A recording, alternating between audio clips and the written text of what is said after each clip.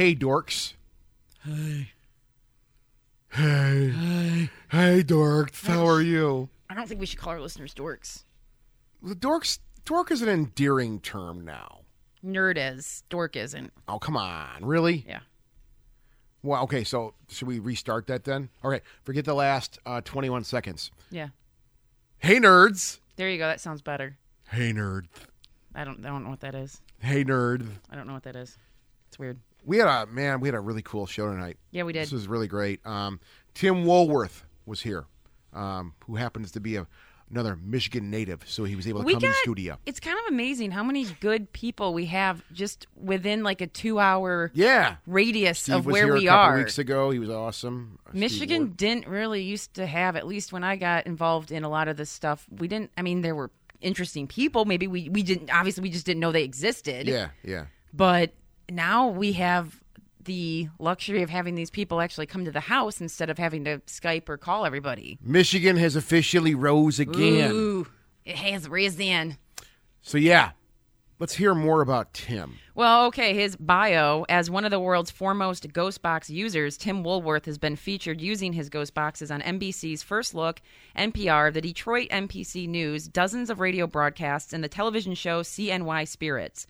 In addition to media appearances, Tim regularly gives public Ghostbox talks and sessions at conferences, historical locations, and libraries. Tim has authored most of the accepted Ghostbox theory used today by active Ghostbox researchers via his site, itcvoices.org, which has been online since the spring of 2010.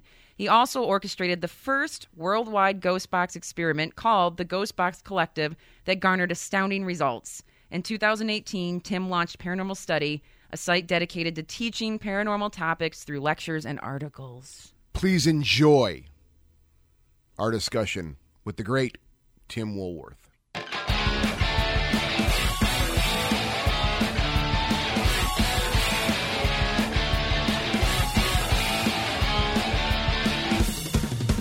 Coming out of a bunker in Michigan, ghostly talk is in your ears again.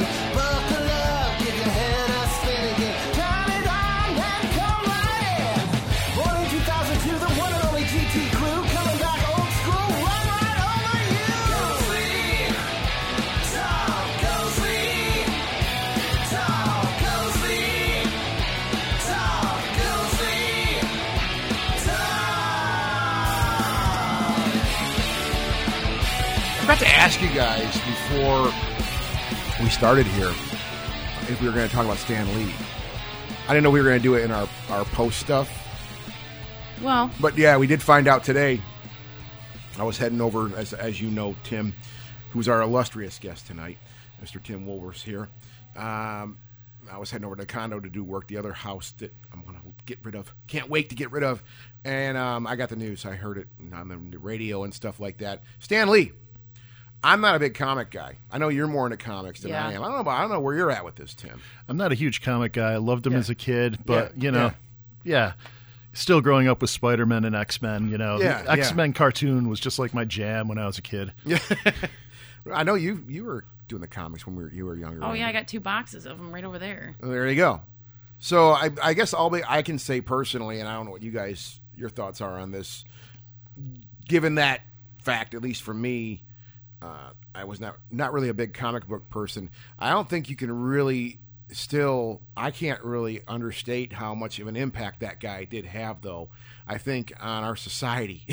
Let's just put it that, as our society, I think. Well, the icon of the superhero. I think he shaped a lot of things for not just entertainment, but the way people think.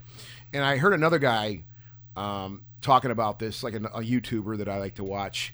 And he, I quote from him a little bit, but he said, I think Stan Lee, through his art and through his entertainment, he pushed people to do amazing things too, because they had these role models they wanted to live up to. These crazy role, like Spider-Man, and I think that's Spider-Man and the Incredible Hulk and all these incredible characters that you can't, even if you're not a fan, you can't not rub noses with that at one point in your life. It's just that big, those characters and Stan Lee's work. So, that's just my thing. I think the stuff I've heard, that's the one thing that's really stuck out was I think, he did probably inspire a lot of people to do some really cool stuff. So that's a real bummer, but 95. Yeah, that he lived a long time, so it's not like it's tragic or anything. It's just it's a bummer. Yeah. And I'm gonna miss seeing him pop up in all the Marvel movies. Like I love when Stan Lee's cameo comes on. Like, there he is. Yeah. So I mean that won't happen anymore, which is a bummer. But maybe they'll figure out some way. Like you'll see a cardboard cutout of him somewhere. Maybe just do a hologram. Yeah, if you can put Tupac on stage, you can put Stan Lee in a movie. Yeah. Put Stan Lee in a movie. Yeah, I mean they could still put him in there somehow. So maybe. I'm sorry to start the show like that, Tim, and it kind of just popped in my brain. I apologize in advance. I apologize now, but I did want to get that out. Yeah, completely Well, understandable. Indirectly, it's still going to be a future conversation here about death anyway, because we're talking about EVP tonight. Yeah, to me, Voices of the Dead. well, we've been saying this for years. I think Doug and I, back in the old days, this was the subject when we fell into this, when we discovered this idea of electronic voice phenomena. And then ITC, which obviously has a very they're sisters, they're married, whatever you want to say. I know Doug would agree with me on this too, that this was the subject that has always probably Captivated. Thank you. Mm-hmm. I'm not. Boy, Tim, you picked a great fucking night to be here. We picked him to be So here. eloquent. I'm dying, dude. Shit. You're like a Mad Libs all night. I'll fill in the words. Done, dude. Amber, I need an adjective. But no, I think this subject captivated us the most, and it still does to this day, for me at least. The study of electronic voice phenomena. I think maybe for me at least, it's because I study. Audio interests me more than pictures and videos. Don't get me wrong. I think this stuff's fascinating, but audio has always been the thing that I've been the most fascinated with. So naturally, you'll gravitate to EVP study and ITC. Which, Tim, this is your bread and butter. Well, it's not bread and butter. It just costs me a shit ton of money. Same here. But EVP is actually a subset of ITC. Yeah. Okay. Yeah. Well, tell me about that. Okay, well, ITC is basically the use of any third-party, independent, impartial instrument to record communication EVP. with a disincarnate consciousness. I'm sorry, I didn't mean to cut you off, but this is EV. No, this is ITC. ITC. Okay, I'm just going to let you talk and shut my mouth. Go.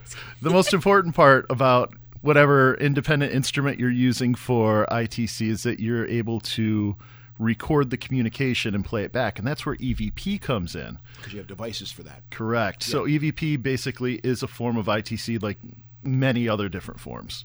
But EVP is obviously the most recognizable form. And most popular, Yeah. too. I mean, it's, and I still think it's it's a really amazing idea to me still, at least going to the wonder of this idea of what this is, that anybody could take this. And this is what I thought was really cool. You could take any recorder, like even back before digital recorders, and when we were using tape recorders, we would take any recorder we could find and just go out there and record, and 99% of the time you would never really get anything on what we would call anomalous, but it was still interesting to go out there and see if you could capture something, right? Of course. And you could do that, and I think that's why I think we used to really promote that in the old days of Ghostly Talk, because we were like, look, anybody can do this. If you want to study this thing, this is not a huge investment of time or money either. Just take a recorder from around the house and work your way up. I know you can get into way more expensive equipment and stuff like that, which people have. I know you do too. But I think that's what I thought was really cool about this when we were younger was this is something anybody could do. And we all had cassette recorders as a kid. Yeah. And, even when we gravitated a little bit older to, little boom boxes, you could still hit play record and talk into a speaker and record. It would record the room. And today, everybody's got a recorder in their pocket. You have a voice dictation mode on your cell phone. Yeah. But do you think, everybody, we've seen one app after another when it comes to studying the paranormal on phones. Now, you're just talking about, I have a native, record. It's just the voice recorder app on my Android.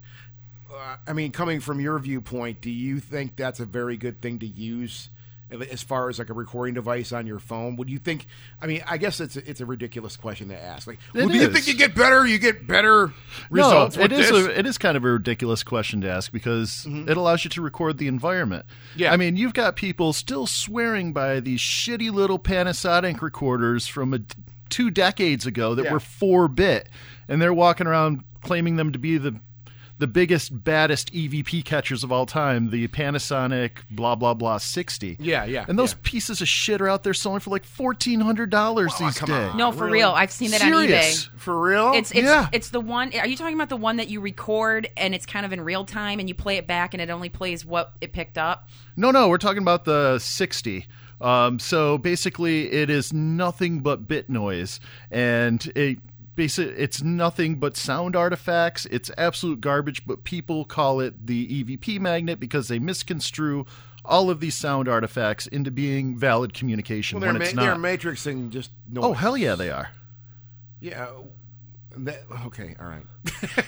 I want to stay up the rants tonight. I don't have the energy for rants. Okay, fine. But going back to the Android app. Yeah, it is it's a cleaner recording. I use that app, the voice recorder, and I use it to record us in our band room here. Yeah, obviously you're going to have some roll off with the microphone, so it's not perfect. Oh, but, no, it but works. it picks the room up, Yeah. and it actually sounds like you can hear the instruments being Exactly. recorded. It's not great by any means, but it gets you by to hear something. And someone who's interested in talking to their mother, for instance, can just throw a phone down if they don't have $100 to go drop on a small range recorder. Yeah. Okay, so you think that's a decent? I think I've heard it would some be- good EVPs recorded on phones just from the voice dictation. Yeah. Oh, okay. The reason I said that though, going back to that, was I just hear, there's the ghost apps. Yeah. Okay, so Tim, what do you think about the EVP recording apps out there, or the app ghost boxes? Like, I know what's the one I downloaded. Well, there's all these apps. We're gonna see and I know, Tim turn into the Hulk. I know. Speaking of which, Tim Smash. I know that there's a lot of apps out there, and there's many of them that are just hoaxes and fun. But like, what's the one that I'm forgetting the name. Go ahead. I'm sorry, Amber. There's all these. I'm gonna look it up. Do you suggest any good? Yes, apps? I do. We'll start with that. Well, let's just preface apps by saying that 99.5% of the apps out there are garbage. Most of them are being put out, and they're nothing more than glorified MP3 players. They are playing full words and phrases and spitting them out, and most people are putting them through this little shit box called a portal, so it blends half of it out with reverb and noise reduction. So people are getting false positives left and right. And there's a handful of people who are just pumping out apps left and right, and it's the same mechanism. The only thing they're doing is changing the sound banks and the skins on it. There are some good apps out there. I will always recommend any app that is made by Extreme Senses. Martin is the real deal when it comes to programming. I've beta tested stuff for Martin. And the app that I always use in the field is Echovox. Okay, that's what I just saw it finally on my phone. I could not remember. That's what I have on my phone. Echovox is an anomaly. It's kind of based on the technology of EVP Maker, which was Windows software you can still download. I still have a link on ITC Voices for it. EVP Maker was designed by Stefan Bayan, who was a board member of the German VTF, which is still the equivalent of the AA EVP here in America, now ATRANS-C. So he designed this software where you could input any audio file that you want. So real researchers, what we do is we put in a passage of audio from like Chinese or German or a language you don't speak. And what it would do is it would chop it up, randomize it, spit it back out. And you ask questions, you would get phrases in return. And it allowed you to date each file, type in the question that you were putting in. Really solid for 2000. So Echovox took it a step further. They added several different banks of onboard sound files. But there's tens of thousands of micro audio files. We're talking stuff that's thousandths to hundredths of a second long. And what it does, depending on the version, grabs anywhere from 4 to 8 of these files, spits them out in just one bleh sound. And then if you're using it properly, which very few people do, what you do is you run it to an external speaker. And when it goes out through the external speaker and comes back in through the microphone of your device, be it a tablet or a cell phone, it creates a loop. And on top of that, you add a delay. So any sound that records back through, it kicks out at 1 second, 3 second, 5 second, 10 second. And you build this bed of noise. And inside of this bed of noise is how the magic of ITC happens. We've known this since the days of EVP, where you have transformed noise in the background to create the sounds that we listen to. And it's a different tangent entirely. But with EVP, going back to the days of Jurgensen, when he first recorded EVP back in 1959, the EVP that he was recording, he said he wasn't trying to record EVP. He was trying to record bird songs outside of his cabin in Sweden. And when he played it back, there's this male voice in Norwegian talking about the difference between nocturnal bird songs and daytime bird songs. And he was blown away. The guy wasn't there. No, the guy wasn't there. It was him and his dog. Yeah. And the dog actually went crazy and started barking around the same time before the EVP started. And that became one of his signals because it happened time and again. The dog would start barking at something in the room and an EVP would wind up. Oh. But anyway, that voice of the man, he said it sounded like it was carried by the wind on the leaves. There was this rustling in the background, this rustle, rustle, rustle. So he decided to check out all the radio stations, and none of the radio stations were playing a program on bird songs. So he decided to try it again. Slams down the mic, puts it outside the window to record bird songs again, and he records something, another male voice that says, "Friedrich, you're being observed." At this point, he was kind of freaking out. Well, yeah. And he thought it was PK, actually. He thought he was somehow influencing the particles on the tape to create the voices. Mm-hmm. So he tried one more time, and he recorded something that just changed everything for him. Friedel, it's Mummy. Mm-hmm. And Friedel was his... it's been so long since I've studied. I mean, these stories are good. It's been a while since you're like active in this stuff where I've been kind of pulled back for a number of years. So hearing this stuff, it's like, wow, holy crap, it's all coming back to me, dude. Yeah. Sorry, I didn't mean no to worries, man. Friedel obviously was his childhood nickname. It was his mother. Yeah. So to go back and try to recreate that sound like it was carried by the wind on the leaves, he added radio static. Mm-hmm. Just that little interfrequency, a frequency between two frequencies that just... Oh, you did it. We told you, Tim. Oh, Yep, yeah. you hear it. That was white noise, folks. Yep. But he recorded. He found that adding a little interfrequency, he would be able to record more of what he called voices from space. Mm-hmm.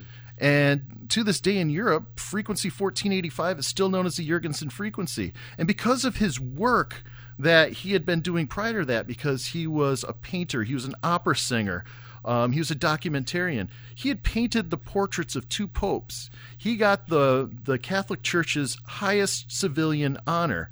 And as a result, I think it was Pius or John Paul, I can't remember which pope was the last one that he worked with, but there was a kind of a dispensation for EVP that was granted. The Pope said basically God is in control of all of those who are dead, so if the dead can communicate, it's under the will of God. So every time you hear a Catholic or a religious person say that, talking to the dead is forbidden, right? Bam! Yeah, refer them back to that. Yeah. But that white noise, going back to Echovox, basically when you're building that echo sound, you're building white noise. And years ago, I had this crazy vision in my head when I was just meditating on how ghost boxes work. And I had this picture of like static and a voice pushing with the static and the static getting louder. And I looked it up, and it's stochastic resonance. So when we're using white noise, especially with ghost boxes or radio, and background is a burble for EVP, white noise, for those who don't know, is basically that interfrequency between radio stations. It is a group of frequencies between 20 hertz to 20 kilohertz. That's just what we can hear. It can go lower, it can go higher, infrasound and ultrasound.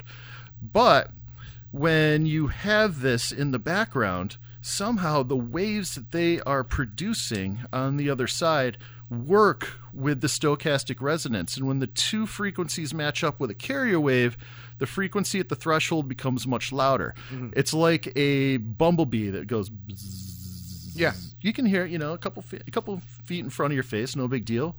But damn, if you can't hear a hive from a few yards away, why? Because you have all those wings creating a carrier wave, and it becomes much louder. That's stochastic resonance. And I'm convinced the communication from the other side is working with white noise to create communication.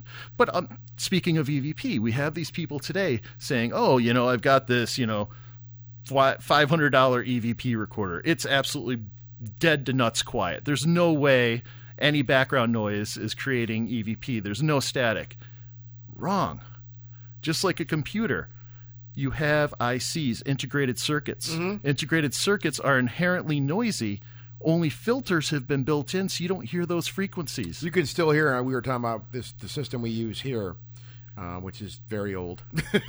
And you can actually hear, there is buzzing, and you hear popping, and you hear noises, you hear long buzzes on the processor and stuff like that when it's doing work.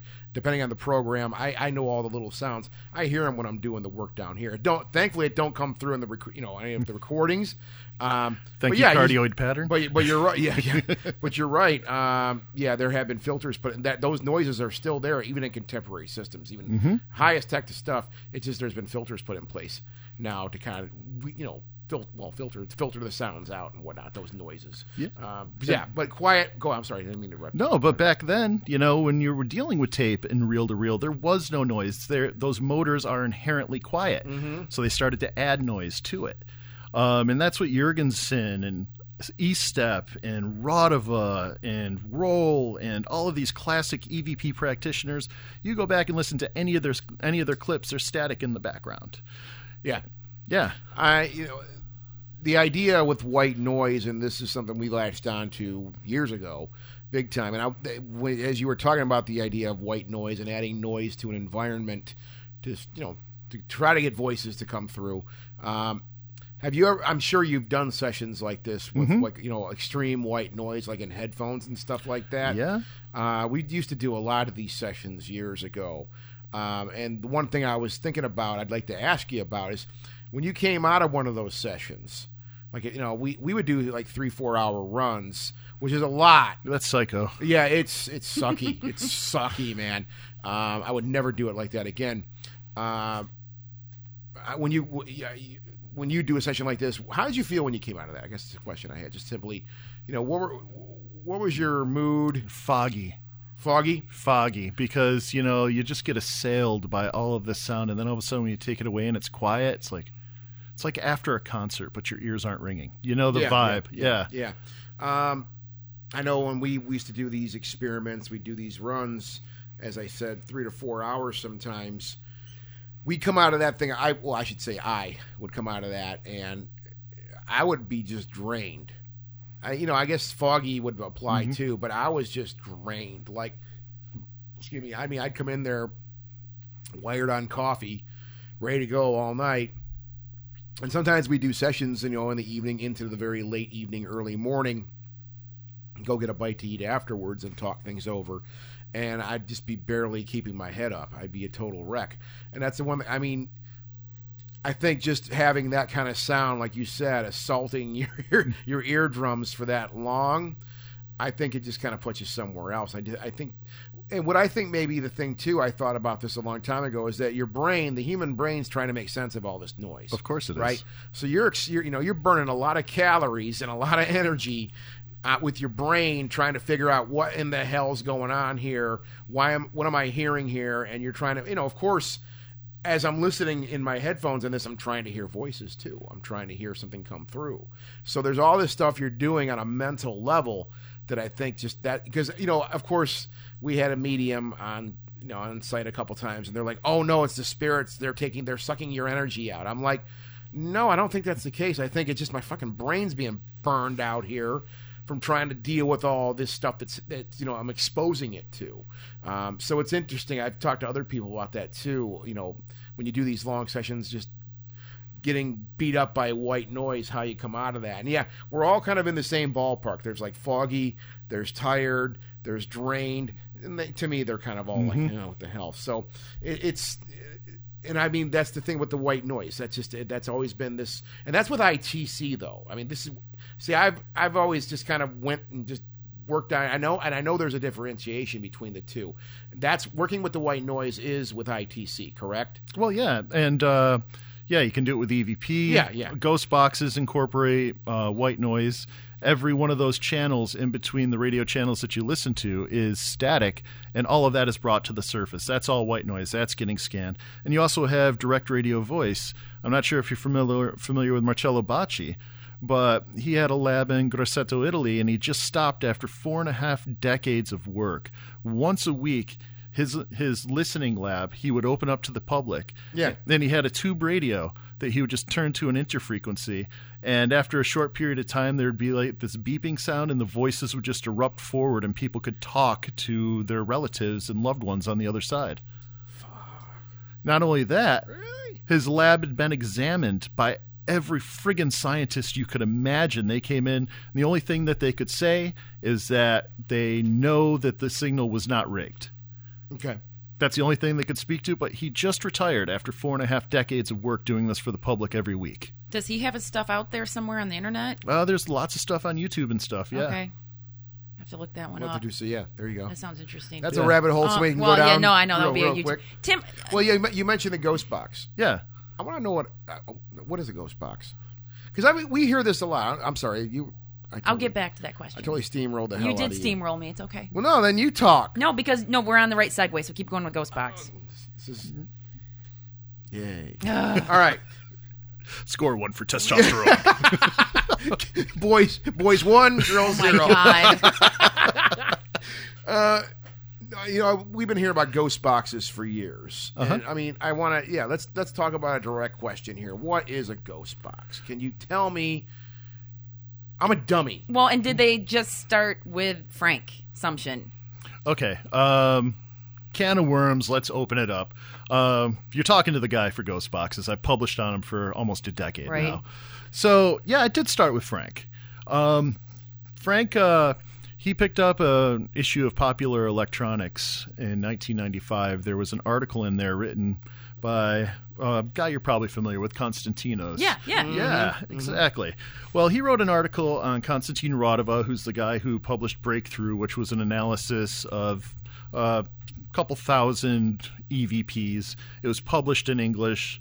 It came out with a small 45 with the book, and it was the first book that brought EVP to the English-speaking world. So Radova was covered in this magazine, as was white noise, which we've touched on, and something called the Radova diode, which was a way to... It's called a cat's whisker. Basically, it's a germanium diode that you hook up to an antenna, and it broadcasts a weak AM signal, so it's just creating a little bit of white noise in the background. So all of this was in that article that Frank picked up. At that point in time, Frank loved EVP. He was working with Sarah and a few others, and he also used EVP to try to talk to aliens. Hey, nothing wrong with that. So anyway, he picked this thing up in 95. It kind of like languished on the shelves, blah, blah, blah. Picked it up a couple times over the years, and then going into 2002, he picked it up again, went to sleep, and a fully formed circuit appeared in his head. Now, Frank was not an electrical engineer by any way, shape, or means. He was a radio operator in Vietnam, and he had a ham station in his backyard. But this thing just right into his head. So he woke up, wrote it down, and started to work on it. And he thought it was a signal to talk to aliens. The first box he created was in 2002, and it was the first ghost box. It didn't even have a name at this point in time. The name Frank's box came around a lot later. A man by the name of Chris Moon got a handful of his boxes. Yeah, no Chris Moon. And he's the one who actually dubbed it Frank's box. Yeah. And basically it was Frank's box right up until other people got their hands on the schematics. Frank put his schematics online via EVP ITC's old Yahoo group, and that's where I initially met Frank back in 2008. And he put his schematics up, and people like Ron Ricketts of Minibox fame, he made his own line of boxes before he died in 2012. Joe Ciappi created his own line of boxes before he died. And So we had these different boxes going around. So the term ghost box started to float into the paranormal community. Frank's boxes is a term that's reserved for boxes that are hand built by Frank. He made 180 of them. In November of 2007, a man on Frank's forum who went under the name of Some Duck, he figured out a way to create a ghetto Frank's box. And what he did is he took a Radio Shack. Oh, the Shack hack. Yeah, he took a Radio Shack radio and basically did a real brief modification where he cut the mute wire. And when you cut the mute wire, when you hit the scan, instead of going from one loud, clear frequency to the next loud, clear frequency, it's constantly scanning. So you're bringing all that white noise to the surface. Mm-hmm. What most people don't know is that man, Some Duck, was actually Bill Chappell, who is well known for his Ovilus and everything else. So the first two boxes that he made were given to my mentor, who introduced me to ghost boxes in early 2008. And I have the second box that was ever hacked. The first one is lost. So that's a museum piece. So I've got the last box Frank ever made, and the second box that was ever hacked. It's the only one that's available these days. Huh. But cool. Yeah, from there the term spirit box came out in I think it was 2010 or 2011. It was 2010, Halloween of 2010. This man by the name of Gary Gelka created this box. It was mass produced in China. It's still out there today that anyone can buy, and he called it the PSB7, the Paranormal Spirit Box 7. So that's where the term spirit box came from, but ghost box has been around a hell of a lot longer than that. Now, what a ghost box is basically, outside of a shack hack, which is just a modified radio, these custom boxes, you take a radio tuner and you apply random voltage to it. This random voltage is controlled via a sweep function. So by controlling the sweep, you're controlling how fast up and down the radio dial you're going. Sometimes you go linearly, sometimes you can go reverse, sometimes you can do a random jump from frequency to frequency to frequency. And through the mechanism of scanning, white noise, and random audio, we're getting amazing communication. Now, the cool thing about this, because I've just delved so headfirst into this, I've come across a couple quotes going back to the 30s from mediumship, and one of them just jumps right out at me. The first one was Suzanne Max Getting, where she said that the waves that are being produced by the other side are producing voices that are not quite human. This is, not word for word. Yeah. But basically what she was saying was the waves that they're producing will be received on this side like radio waves when we build a machine that is sensitive enough to receive them. This was like 1930. Then in 1936, oh God, I can't remember her name, but she was also a medium, and she was channeling Tibetan Master DK. And basically in 36 it said the existence from the other side will be reduced to a true science via the use of radio waves. So we had two mediums in the 30s saying that spirit communication was going to arrive via radio waves. And this was 20 plus years before radio was ever used with EVP, and 70 plus years before it was ever used with ghost boxes. So radio has been where the spirit realm has told us we need to be going for communication with the other side. That's awesome. Now, with the ghost boxes, do you think they're still using like the whole white noise thing, all that? I mean, do you think there was a difference between like the stuff he made and like using the Radio Shack for when it came to how, I don't know, the quality, I guess? Like, was one better than the other? Well, with Frank's boxes, that sweep function. So that makes a huge difference because you can control how fast it's going. A modified radio, it steps up and down the scan at a fixed rate. You can never, ever change that unless you solder in a sweep, and then half the time it doesn't even work, and it's clunky because you got a box with a small, thin box with a knob on it. It doesn't really work.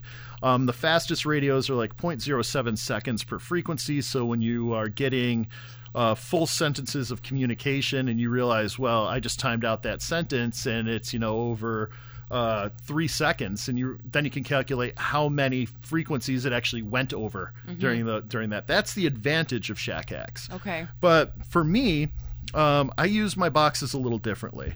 I've practiced automatic writing since I was a kid. It's just one of those things I've always been drawn to. And I don't think you've ever seen me use a box in a session before.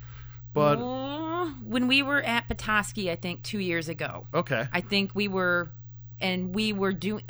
Remember when those women, we were just me, you, it was a small group of us, and suddenly the woman goes, "Oh my God, that's my husband's badge number," and like the number 927, it was so Shonda, shocking. Anybody need coffee?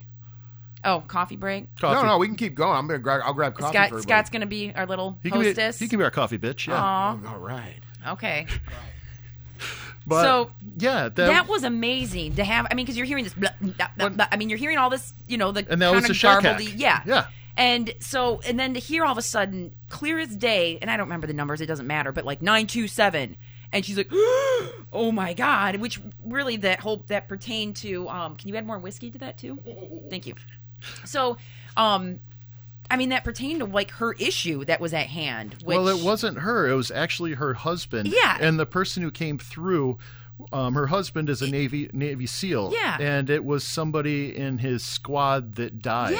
Yeah. And he felt real guilty about it. So her husband's name was called out. The guy who died's name was called out. Badge number, some military code. And yeah, it was awesome. Yeah, that was like, what? That was crazy. So what do you think about doing...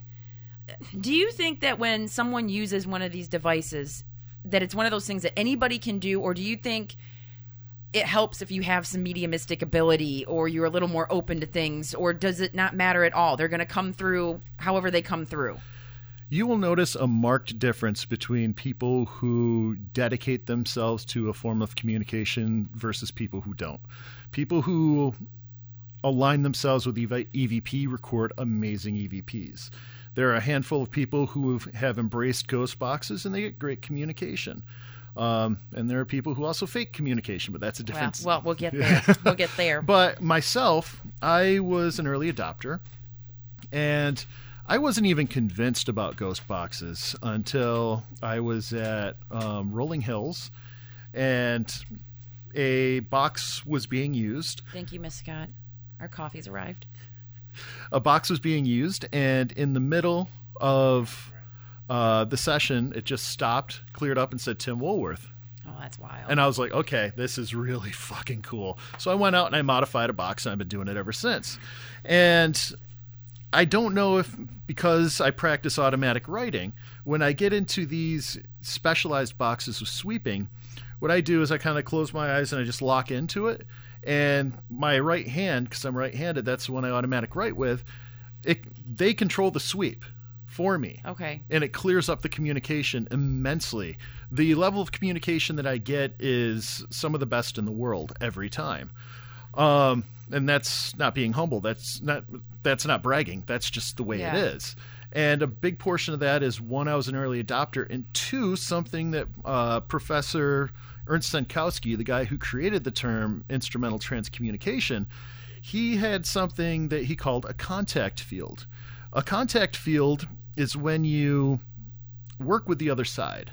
So I've used these boxes in 5 different countries and so many states and so many investigations over the last decade. So a contact field, when you use it on the other side, your vibration's kind of known by the other side. It's like you turn on a box, it's like a blue light, this ding, ding, ding, come find this guy. So anywhere I go, I get a lot of the same voices over and over, a lot of these texts. But because my contact field is so huge, I always get communication. Almost invariably, I turn on a box, and the first words that come out are "Hi, Tim," or "Tim," or something along Right. those lines. Last Monday, Halloween, I am at the University of Michigan doing a lecture, and I brought in a couple boxes. So I'm dealing with a class of like 85 kids, a few professors, none of whom know dick about the paranormal, which is one of the best things. It was a horror writing Yeah. class. Okay. Oh, that's fun. So I turned on the box. I only had 5 minutes, and I said, "You know something? We're gonna try to get a couple of you named, and let's see what happens." So 3 kids' names came through one of Oh, my boxes. fun. Then I just pointed at the professor, and I'm like, "What's her name?" And it just came through Gina, loud and clear. And just watching the pallor Right. on these faces, it just blew people away. Did you get that collective gasp as soon as everyone heard the voice? I think the kid in the front row said, "I'm shook," I'm shook. in common parlance. I'm shook. To segue a minute, because you talked about doing automatic writing. Yeah. I don't think we've ever discussed how you got involved and interested in all of this. Like, Oh. where did that come from? From a long family history. Okay. Basically, I grew up in a house that was built in the 1840s. Few generations of family had been in there. They died. And blah, this blah, was blah. in Jersey, right? Nope, Wait, Jersey. where were you from originally? Jesus Christ, woman. Sorry.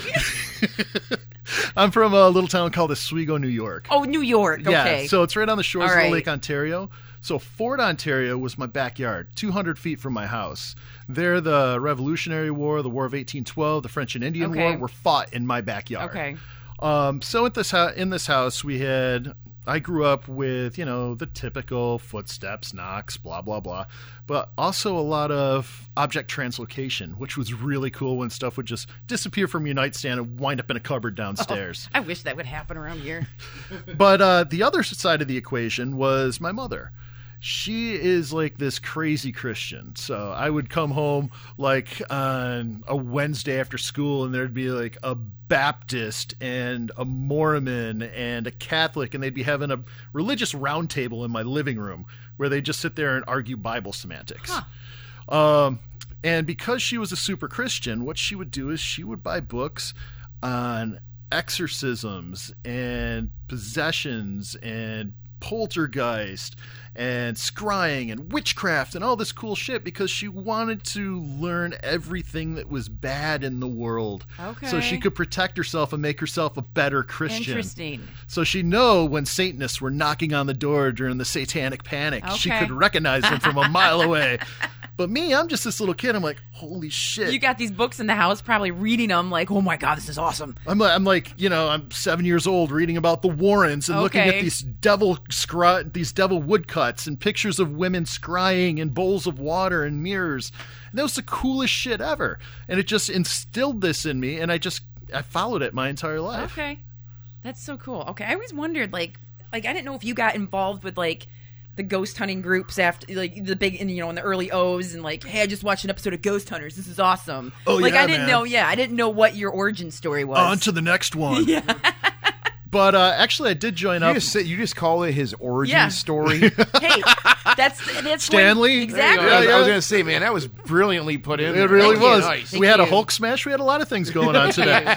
But I joined a group in 2007. It was this douchebag I met on Craigslist. This is a guy. This is how these stories go. I want to hear your story. So I'm like, before meeting up with him, I lived in a house that had. I'm a word nerd. I have so many damn books, and I do a lot of writing. So the front room of my house in Syracuse was the sunroom, and I had all my bookshelves in there. The top two shelves of one of my bookcases was packed with books on the process of writing. Just everything you could imagine. So one day I'm in my kitchen cooking, and I hear this.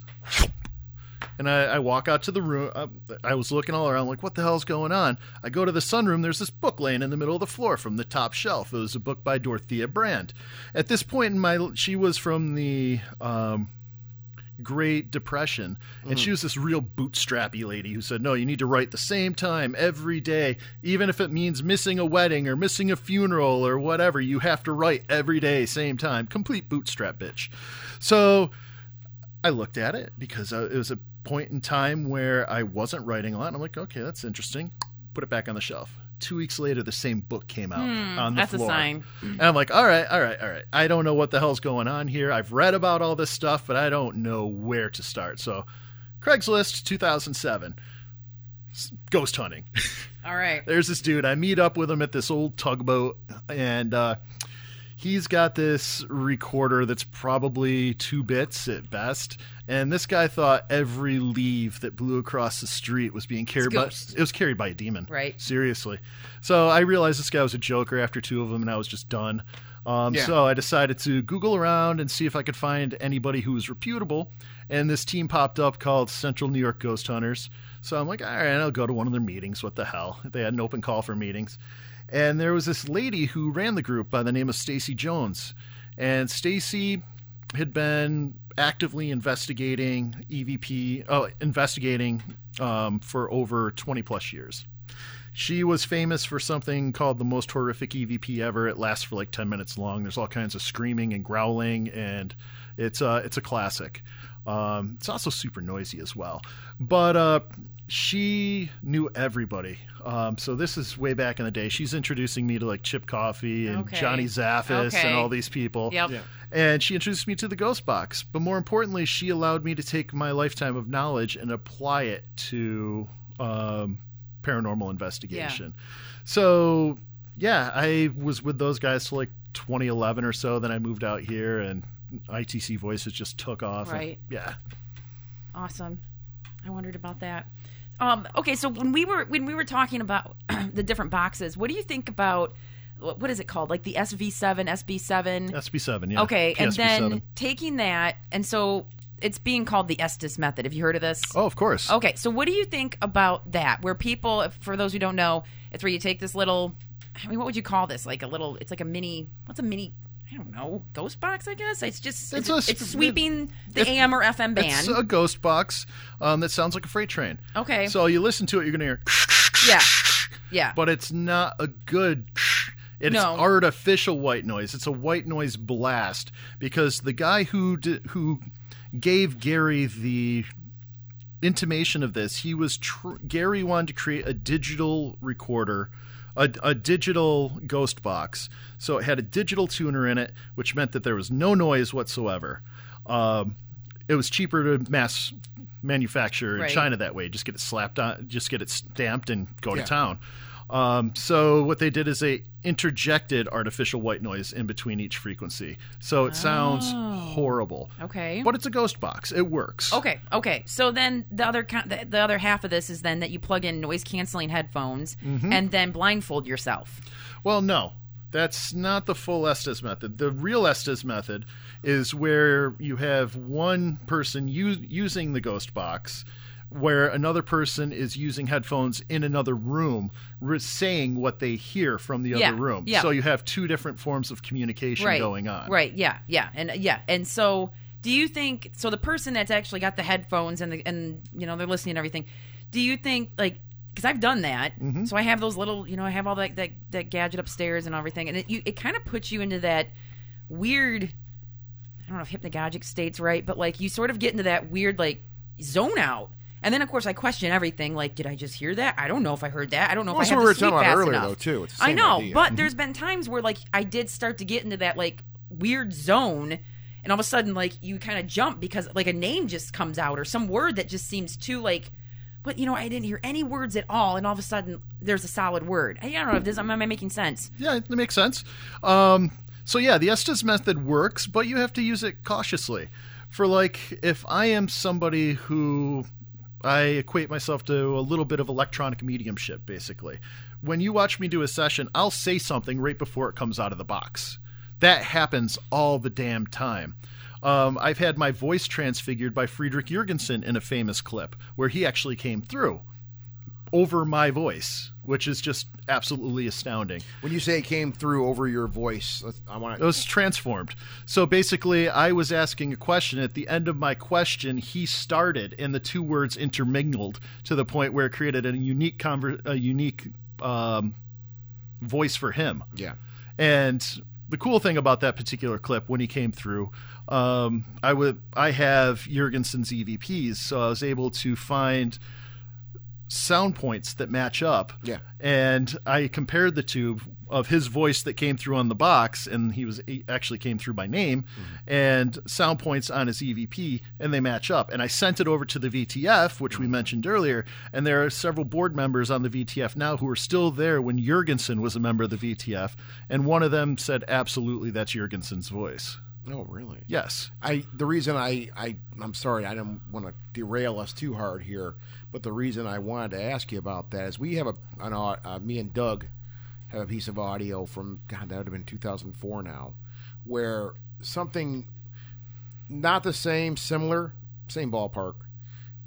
We experienced, well, at least, well, we didn't experience, we just heard it back on the recording, where Doug and I are having a conversation, actually. See, back when we were doing this, we were we were under the idea where sometimes we, and I want to talk about this with you also, maybe the benefits of not using white noise. I know it kind of changes the whole game, but our approach many years ago was we would not use white noise sometimes. That was another arm of what we'd do. We would just go into an environment, turn the recorder on, and have conversations. Oh, absolutely. Right? We would just have conversations with each other, and we would, before a session would start, Amber's running around the basement here. We don't know what she's doing, but she's really creeping us out. What's going on here? What? Oh, okay. Thank you. Oh, some bubble wrap. Some bubble wrap. Yeah. Oh, yeah. We'll discuss that. Oh, later. Is that the sonic dildo? I've heard about that. Yes. Yeah, this is the stuff that you guys just don't get to experience and appreciate out there in podcast, radio, listener land, whatever. But no, we would do sessions, and we would, we'd always start a session off by saying, well, I'm so-and-so, here's my voice. I'm so-and-so, here's my voice, to establish who's in the environment. Of course. Well, it's, I always like to tell people, and I don't do as much research now as I used to, but, in 2 decades of research, I can literally count on one hand, maybe bleeding into two hands now, of how many things that I've, maybe we've recorded or experienced that I would consider anomalous, right? That's it? Yeah. Well, I'm as psychic as this laptop. You don't have to be psychic. I don't know. I mean, there's a lot of things that have happened, but I think things like that really stuck out, such as the thing I was going to mention here. They were few and far between. The particular EVP we got, and I'm going to make sure I get it over to you to listen to. There was actually two in the same day we got. This is what I'm talking about. It's Doug and I having a conversation. We're actually in a cemetery in the middle of, literally smack dab in the middle of Brazil County in Indiana. And to say it in short, the conversation we're having, we're making statements, and we're getting statements of agreement back, right? As in, I don't want to go too far into it, but one of the things I said is I want to go to IHOP and have some coconut pancakes. And Doug, who, we both established our voices in this piece of audio. You hear a voice come through in Doug's voice. It sounds very close to the recorder. You can hear the distance with us from the recording device. And the funny thing is the recording device that picked this up was our other friend, Scott. His name's Scott also. And he just happened to leave it on a tombstone. He just left it there. And we walked by and said, oh, look, must be Scott's recorder. And we were more or less being kind of, messing with him a little, like, oh, yeah, we don't like Scott or whatever, just so he could listen to it back and be like, oh, those wacky guys, But this conversation, there's something that was picked up, and it was this very bizarre thing where you hear the conversation between us. There's the distance that I mentioned before, and then you hear a statement being said directly to the recorder in Doug's voice, and it's like that because you hear Doug talking in the background, like, but it's the same fucking voice. It's really eerie. Well, that's the can of worms you just opened up there. Cool. Okay, let's go back to what you started with. That everybody established their voices. Yeah. That is one of the key things when you're doing an EVP session. Okay. Basically, you always want to timestamp it. Yeah. Location. Oh, we'd always do that too, yeah. And then have everybody say their name in a loud, clear voice. On one occasion with that team in New York, we were at an old Grange hall, And there were 8 of us, and we all give our names. Yeah. And somebody named Pete signed in as well. He wasn't. There's no guy named Pete in the group. Oh. So they do that. They participate in the conversations. Well, yeah. These not to get too philosophical, these people, they were once people. Yeah. They want to talk. They want to hang out. Not always once. So here's where the can of worms opens up. All So right. Okay. I hope you're hungry because they're going to slither all over your desk here in a second. So on my site, I have an article called Projection of Consciousness on ITC Voices. On this particular article, I have 3 separate audio clips. Each one of these audio clips is the voice of someone who is alive and well and known to me, and their voice is coming through my ghost box. On 2 of the occasions, the person was asleep. One person, the first time it happened, he was in California, I was in New York. We both used to be sound engineers. We were roommates in Hollywood in the 90s. I hadn't talked to this guy in forever. This was 2009, 2010, something like that. Mm-hmm. And I still had his email address, luckily. I'd moved to New York 6 years earlier, and, when you move states, cross-country, you kind of, lose contact with people. Yeah. So I'm sitting there, and I'm reviewing the session, then all of a sudden I hear Timmy, because he always said it, because we were roommates in the 90s with fucking South Park. And So that's the way he always said my voice. And then he said, then the word Karina came through. And I was like, what the fuck? That's Sean's voice. Yeah. So I email Sean, tell him to give me a call. I explain to him what I'm doing, all this jazz. And I send him the clip, and he's like, yeah, that's definitely my voice. And you got Karina in there. And I'm like, yeah, who's Karina? It was his life partner. He just met her 2 weeks prior to that.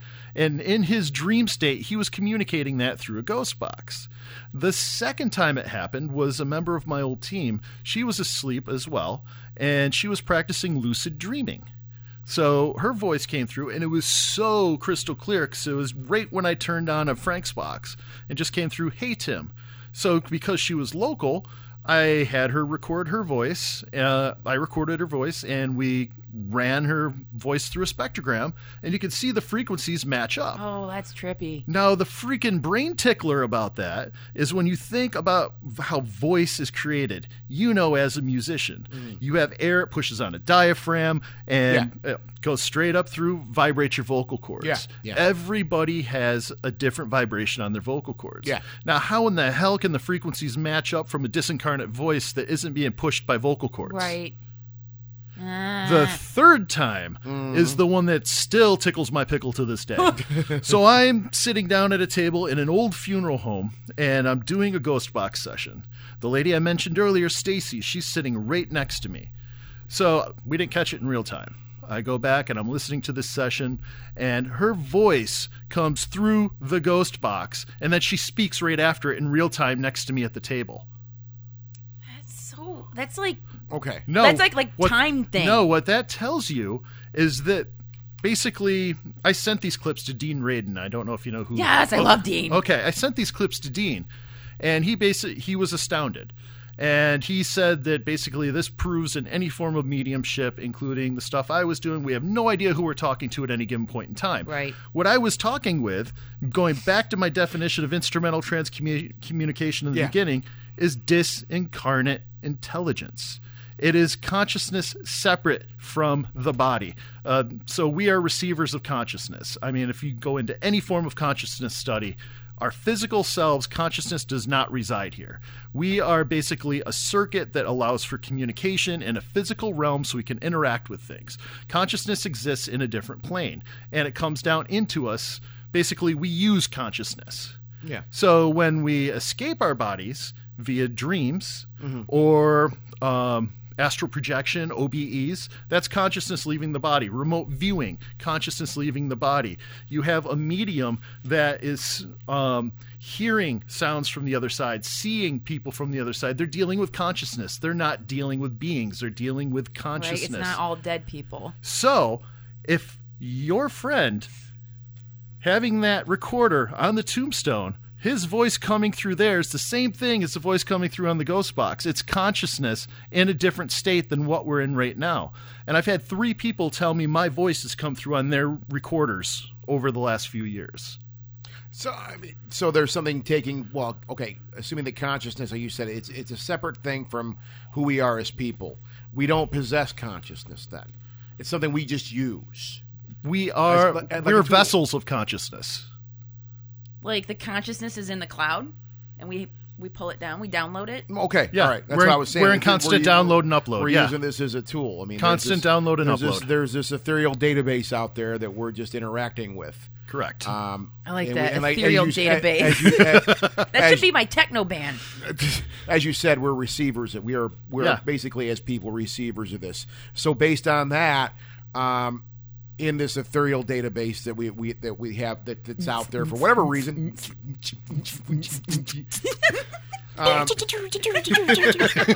First song. That thing. Sorry. I know that giggle. Well, what happened was, see, the brain fired off to that stupid song I've been listening to on YouTube over and over again. Oh, by God. that Baby Shark? No, Shibbity, that friggin' Little Big Russian weird dance. So they're like another one of them Antwoord band type bands. We can expose it to you later, Tim. It's ridiculous, but it's now that's stuck in my head, and my whole train of thoughts is shit the bed. So, but going back to this idea, because I want to understand this as far as what your statement was about consciousness being in this cloud we're talking about. These voices, then, as far as consciousness, right? Where if a person's voice is projected, like my friend, like you said, Doug, his voice is being projected in that situation. Something's using it, though. Isn't there something using that voice? Going back to what Suzanne Max Getting said, the waves emanate out, and that's what's happening. The consciousness is projecting in waves, and we have... So, okay, I'm sorry, I Yeah. didn't mean to cut you off, but all right. So basically, yeah, as receivers of consciousness, without us knowing it sometimes, I guess, like when that situation with Doug, without him knowing it, he projected this voice. Well, he didn't project it. The consciousness is there. Doug had no control over it. Doug is a receiver. So Yeah, you've got consciousness in more than one location at once. You've got, this skin suit that it's using. Yeah. But it's existing in a different place and time. Well, now we're talking that consciousness is a being in its own, though. It seems is. to me like it's its own entity. Okay, Yeah, it's your soul, it's your spirit, it's your consciousness. but I thought consciousness was this thing outside of us, though. We're just the receivers of that. Spirit doesn't live here. We're So when you have... This is the wrong night to try to get into this shit for me. I'm on no sleep. Come on, guys. No, go ahead. I'm sorry. No, it's like remote viewing. What happens? Your consciousness breaks free of the restraints of the body and gets to travel around and see things. Okay, all right. You have NDEs. What happens? There's a body. Yeah, consciousness is free reign. It's no longer attached to something. Okay, all What right. did Doug say? Do you remember what the recording said? Oh, yeah, exactly. I know exactly what he said. I really don't like doing this. I'd like you just to hear it raw, but we're just kind of in the thick of the weeds now. But literally, as I said before, we were having this conversation, and we had this file up on the old Ghostly Talk stuff up for years. I think I've since then stripped it out from the new site. I should put it back up, though. It's really cool. They're two really interesting EVPs. But we're having a conversation, as I said, about coconut pancakes. That was the big joke about the whole thing. Is I wanted to go back early in the day. We had these really good pancakes at IHOP. I thought they were really good, and I was just all day long. I'm like, I don't want a ghost town. I just want to go back to IHOP. So that's a conversation we're having. We're laughing about that. And there's another. I was playing some game, so I want to go play this game again. It was fun, and that's what Doug and I are discussing. Is I'm like, I just want those coconut pancakes again. I want to go play that quarter game we were playing earlier at the gas station we stopped at. And Doug's like, he's like, oh, yeah, that sounds great. And then it's when the voice comes in and says, me too. In Doug's voice. And we've been kind of scratching our heads about that one for a long time. Of course. Because, why did Doug didn't say that. But that makes sense. I mean, I want to do that too. Me too. I mean, it's the same. Oh, it answered same. the question. That it made perfect sense.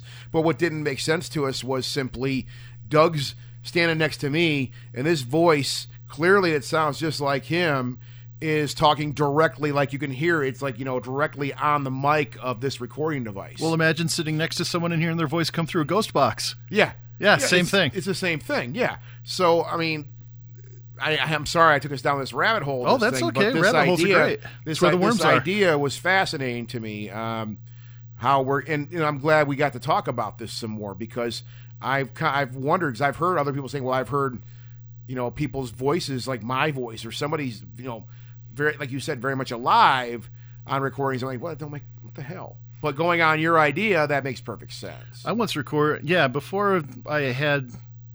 I recorded these voices and stumbled on this theory that took me a few years to develop. I had a weird ghost box session where it said, Tim, don't come here. You're able. There are two of you. Oh, really? Yeah. So basically it was telling me not to travel there, probably via astral or whatever, but there are two of me. So there's the physical self and the consciousness self. Okay. And they told me that. Yeah. So this is kind of this is a little off topic, but I don't want to forget. What do the skeptics say causes EVP? What are the the arguments out there? Misconstrued audio, stray radio waves, somebody speaking in the room and not remembering. All of which have been debunked a million times over. I go back to Radova, for example. He sat down with a group of scientists because he was a learned man. He was a psychologist who trained under Dr. Carl Jung. He was a practicing scientist his entire life. What he did is he sat down with audiologists, physicists, biologists, electronic engineers, did EVP sessions with them, recorded it. These guys are like, I don't know, it's there. He was invited to Pi Studios. At Pi Studios, he sat down, it was 12 or 23, no, it was 23 recorders at Pi Studios, recording studios. So, this place is completely shielded from everything. All of the audio is in a contained environment. They recorded for 12 minutes. Over all of these recorders, they had 200 individual utterances in a controlled environment. I look at, Ernst Senkowski, who is a physicist, and he's the one who actually dove headfirst he was a professor, dove headfirst into ITC and started to realize, oh my God, this is absolutely amazing, and started to codify all of these different mechanisms for communicating with the other side under the umbrella of ITC.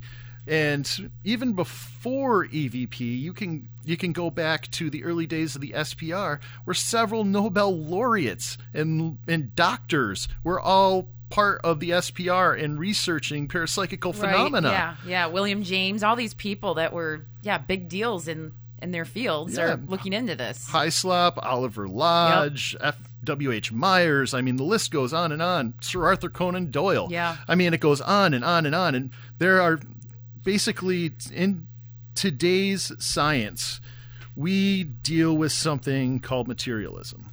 What we want to do is we want to break things down to its constituent parts, to the smallest thing that we possibly can to understand how it works.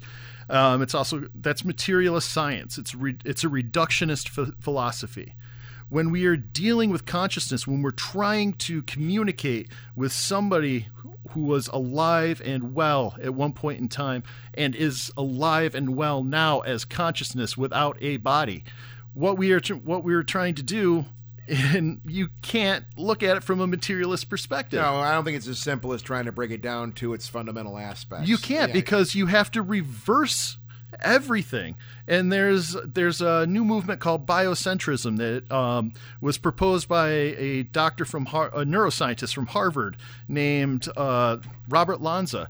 And what he says is we have to examine everything under the lens of consciousness. Once you understand how consciousness affects everything, even going to particle physics and quantum entanglement and how experiments change when you view them, that's all consciousness. If you can't understand how consciousness how consciousness affects everything, then science is not going to move forward. That's why I like Dean Radin and his books. I love that man. I love what he's doing. Radin is amazing. Sheldrake is another one you have to read. Morphogenesis. That guy, his work is stunning as well. Robert Lanza. Chalmers, who is the leading consciousness researcher in the world, he came up with the phrase "the hard problem of consciousness," where in a fixed environment we can all learn the exact same thing, but every one of us has our own experiential world. In a materialist society, that should not be possible. We should all be robots thinking, feeling the same thing, but every one of us is all experiential, because everybody's experience of the exact same thing is different. It's totally different. And Yeah. that's the hard problem of consciousness. That is what we have to examine. In ITC, what we are doing is we are examining consciousness and talking to consciousness directly. We are bypassing this physical skin suit. You know, it's a struggle for, I mean, people like me, working in computer science and things like that, where you are breaking things down to, you know, you're getting as granular as you can with have things. to, yeah. And that's, you know, and that's just a performance. There's a lot of reasons for that. But I've also recognized that years and years ago that, and that's people, well, we're going to prove the existence of this thing. We're going to get it down to its fundamental aspects, like I said before. We're going to know exactly how to, and, you know, it goes back into the scientific method. We're going to repeat this over and over again. We're going to do this in a lab. We're going to do all this great stuff. And I'm like, you know, I want to see that. Dean Radin. I want to see that. Dean Radin does that. So you can go back to the early days of J.B. and Louisa Rhine at the Rhine Institute, which used to be part of Duke University right up until the late 80s. Still exists today. It's a shadow of what it used to be. Yeah. But they started dealing with experiments on telekinesis and telepathy. So they were doing experiments with the Zener cards. And the Pierce-Pratt experiment, I can't remember who was the receiver, who was the sender, but they were 2 buildings apart. And they were timed. Every 5 minutes, another card would be drawn, and the receiver would say what it is.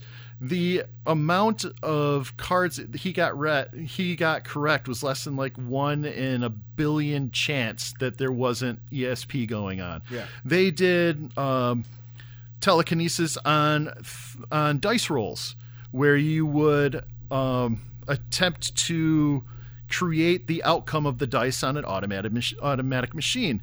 You have the Princeton experiments, where you had binary code being spit out, and you would have people try to influence the binary code. And this was done over a couple decades, and it was statistically significant.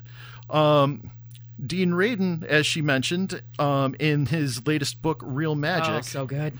The president of the American Statistical Society, or maybe it's the International Statistical Society, she was talking about statistics as a whole and how it can be overlooked, and she was mentioning paranormal. And basically, when it gets broken down, the paranormal experiments that have been going on with Radin and the Rhine Institute and the Windbridge Institute and the Monroe Institute, all of these things have been repeated for decades and decades and decades and decades, showing that there's statistical significance. Yeah. The amount of evidence that is there is something called 6 sigma probability. He's like 1 in a billion. 1 in a billion. Yeah, that there's no chance that it doesn't exist. But it's overlooked because science will not address it. If you're a physicist and say, I want to examine ESP, good luck getting funded. Yeah. Right. But at IONS, Dr. Mossbridge, she's the precognition lady, right? Yeah. But when she did her PhD, she got a private donation, so she was able to actually examine ESP in a lab. And when she got out, she's like, I really want to do this, or I could just take a job that pays me. And luckily, she hooked up with IONS. And I think, crowdfunding these days, you can start doing a lot of stuff with crowdfunding. That didn't always exist in the past. And if someone like Dean Radin, let's say, with his popularity, could say, okay, I'm out of a job, which that's not going to happen. But he'd say, I want to do this test, and can I get crowdfunded? Like, there'd be that money right there in 2 days. Not necessarily. You don't think so? No, because Lab equipment is super Well, expensive. okay. Well, Lab space is super expensive. My wife is a scientist, so I right, have yeah, that you do glimpse have that into background. it. Yeah. But I'm saying, like, I think there's ways you can get money other than just trying to apply for, like, the old-fashioned way, grants. Trying to get a grant. Yeah. Yeah. Yeah, I think that things have changed in that respect. Yeah, but you have to have But a yeah, private if you space. need, like, 2 million, 3 million, 4 million, you know, whatever. Well, but going Maybe back that's to a the little too grant rock thing, star. though, I mean, that's just what the point I was making earlier. I mean, look, I'd love to see things be broken down, on a fundamental level like that, so we do understand what we're dealing with consciousness. Okay, but I recognize even myself going on that, where I really would love to see that. I still do understand that it's just not that simple. You're never going to find consciousness under a microscope. No, and it's not something I think we'll ever be able to break down into Well- zeros and ones. It's not binary. And No. even if you could prove it, there's always going to be someone out there that won't believe it based on Well, their but- belief system already. Well, or look, their if someone's going to preconceived- sink $1 million into you, they want to see some results. Let's just put it. Of course. Let's just keep it simple, right? If somebody's going to give you money, I don't care if it's a college or anybody, whatever it may be, you're going to get a grant for something. They're going to want to see some type of tangible results. And unfortunately, what we're talking about here, a lot of times, I don't think you're going to get that. Obviously, you get evidence. You're getting we get audio artifacts, which is great, right?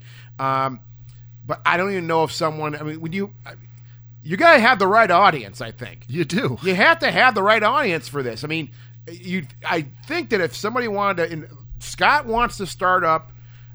Well, if we want to start our band, what? Ethereal Database. Oh, Ethereal Database, yeah. I don't want to crowdfund that. Well, I'm just giving you an example. Dude, I'm struggling to keep a conscious thought here, and you keep throwing me off, man. So what I was going to say was, okay, like say tomorrow, I say I want to start doing experiments in ITC. I want to raise $1 million to do this. I'd like to think that the people involved are people that really wanted to see something. They'd have the same understanding that I would have of this thing, where, okay, look, it isn't all zeros and ones. There's going to be some stuff that we just can't explain. Well, actually, at a university, Gary Schwartz is at the University of Arizona. You're pointing at a book. Which one? Yes. The Afterlife Experiments. Yeah. Are you talking about that, Gary Schwartz? Yeah, Okay. So that particular Gary Schwartz, Yeah. he had $2 million funded to him. And what he did is he has basically created an application that works kind of off of ITC. And it's been beta tested. Yeah. And I don't know where and when it's going to get released, but it's called the Soul Phone. And apparently from the other side, after sinking $2 million into this, they can actually communicate. So my question is it just revisiting I read this crappy article ITC? not that long ago. I I think maybe posted you it. posted it. Yeah. Yeah. Yeah. So So- that could be very interesting. We'll see. The Soul Phone. Soul Phone. Why is this not the biggest thing in the world? I mean, It not only isn't it, it's not the biggest thing in the world. It's published in a shit newspaper in like out Miami or something why like is that. you'd think that people? I mean, all we do as people, I think, is. I mean, I know I ponder this every day. Like, what's it going to be like when I finally check out? When my porch light goes off, what am I going to see? Right? It's Well- the greatest. It's the most profound, greatest question We have as an people. answer for that. I did something in 2014 called the Ghost Box, the ITC Ghost Box Collective. What I did is I orchestrated an experiment with people all around the world. Well, actually, 2 continents. Yeah. But what we did is we asked a question all at the exact same time GMT. Okay. So all the time zones in the U.S., time zones in Europe. Not all the time zones in Europe. But anyway, what we did is we did this 3 times. Each time was a different question. We were basically at the time GMT, we would read a preamble saying, basically, hey, we use these boxes all the time. We ask you questions, blah, blah, blah. Today we're conducting an experiment. I'm just going to ask you a question and record you for 2 minutes straight, and I'm not going to say anything. I'm not being rude. We're doing this for an experiment. Yeah. Yeah. So, I was just prefacing it to the other side, and then I turn on the box, record for 2 minutes. After 2 minutes, it's like, hey, you got anything left to say? You got 10 seconds. Click, done. So the first experiment, nada. Second experiment, the question was, do you know anybody who's performing this experiment right now with me? And there were 7 of us doing it, and 5 names came through on other people's boxes. So every one of us got someone else's name coming through our box. Okay. The third time is when we decided, let's ask that question. What's the first thing you see when you die? Mm-hmm. Almost all of us recorded light. Some recorded portal. One said, there's a light. You can choose, follow your loved ones. That question's been answered by the other side already. Okay. In their voice. But not everybody knows that. No. And that's why I know. that's why I'm saying, like, with the ghost phone. Yeah, soul phone. Why, I'm sorry, the soul Soul phone. phone. I really Soul hope it phone. comes with an afro. That's what I know. It's like cell phone. Jesus Christ. Oh, no. But with the soul I want to write You a guys song finish for this that. show. I'm going to go take a nap. Cell Now, phone. Who's got the soul? Cell phone. my whole point is just, why isn't the entire world freaking out right now going, oh, my God, there's a fucking phone? Well, why? Oh my God! How come these people recorded that spirits are saying they see the light? Yeah. Seriously, and I did it, and crickets because I'm not a showman, like some people. Well, in the yeah, field. that, I mean, I think they're, Next question. I'm not saying that I'm convinced of everything I've heard, and I, no offense. I mean, I'm not convinced of everything. Of course not. I'm taking things in. I want to understand it the best I can. So I do, on that idea, that's where I do get a glimpse into, I think, where a lot of people are with stuff like this. They're simply just very skeptical about things. Well, you got to I be in think- this day and age. And I think, too, that the world we live in, I mean, it's a different time. Right now, I think we're at a time as people, and I don't want to preach on this too much, but I think as people, we're very distracted. Very distracted. What are you saying? Exactly. There you go. What? We're very distracted in general. We're distracted with our work. We're distracted, By your phone, by with your phone. Yeah, that's an obvious one. We're just distracted in general. I know I found myself in the last 5 years. I'm so damn busy all the time, and she's screaming at me all the time, like, dude, sit down and play a video game. Relax, enjoy yourself. You've worked hard enough. But I'm always finding things that I have to get done, or I think I have to get done. That's the American drive. Yeah. So, but I know I'm very distracted, and I am off the path of studying this stuff. And having these conversations, it's always like first thing what I'll think about when you leave tonight, Tim, is like, fuck, I gotta really start digging into this. I'm gonna start getting hardcore on ITC. It's gonna be fucking awesome, man. I'm gonna just be working, and then tomorrow I'll be at work, and boom. I mean, I'm being totally honest. It's sucky, right? There's all this inspiration that comes to people, I think. This isn't just me. I think a lot of people receive that same type of inspiration, whatever it may be. Yeah, for me, ITC just grabbed me and never let go. Yeah, and yeah. It's something that I'm constantly reading, and I've always, as I said earlier, I've read this stuff my entire life, and the more that I dig into these things, the more things open up. So you'll see a passage in one book that, you can see the same thing reflected 20 years earlier, or a little sentence on consciousness I can correlate to work that I've recorded over time. Yeah. So the more that you put yourself in a field, the more that you learn. And that's the passion. It's like I don't make a living at ITC. Mm-hmm. I've never made a dime at ITC. So I have to do it in all my spare time. But while I'm at work, that's what I'm thinking about because I've got a brain dead job. Mm-hmm. Yeah. Well, no, that's. I think that's where. I just think that's what the problem is, and that's why people don't respond the way they respond. They should respond. I think, like, okay, dude, here's something really cool to check out. Well, you don't have to pay for it. Just pick it up. The media's jaded too. I mean, well, everybody's jaded, not jaded. Everybody's skeptical. It's not lucrative for them to pick up an article like that. Well, and I want to be clear too. People don't want to read; they want Cliff Notes. Yeah. Well, yeah, that's another thing too. Well, that's the distraction also. I think people don't. I mean, that's why things like Twitter. God, I said the T word. Things like Twitter and stuff like that are very attractive to people because what is it, 124 words? 280 now. 280 now. 280 characters. Characters. Okay. That's it. Yeah. That's as much as people want to Bite-sized. spend time on information now. Yeah. On taking in information. They don't want to sit down and read an article or a book. Well, it's even worse with memes because you can put 5 words on an image and Oh, convey yeah. a message. Yeah, exactly. So, I mean, that I think is where, and when you hit someone with such a profound idea, like, I want you to pick up this device because you're going to talk to someone that's that's from the other side. Let's just say whatever. Or someone else's consciousness, or I mean, whatever I am open idea to it the may be. idea of another dimension or another life form even communicating. I mean, Tim, okay, wait. What are your thoughts of other, like, okay, so Sumption Frank was Yeah. like, I want to speak to aliens. I didn't have that accent, but I don't know why that I was came gonna out. say, why'd you give him a I don't know why southern that came out. It's so, My name is Frank Sumption, and I want to talk to aliens. I don't know. I guess. He was from Colorado. They don't speak like that. Okay. I I want on, to Amber. speak to aliens. So anyway, he wants to do that.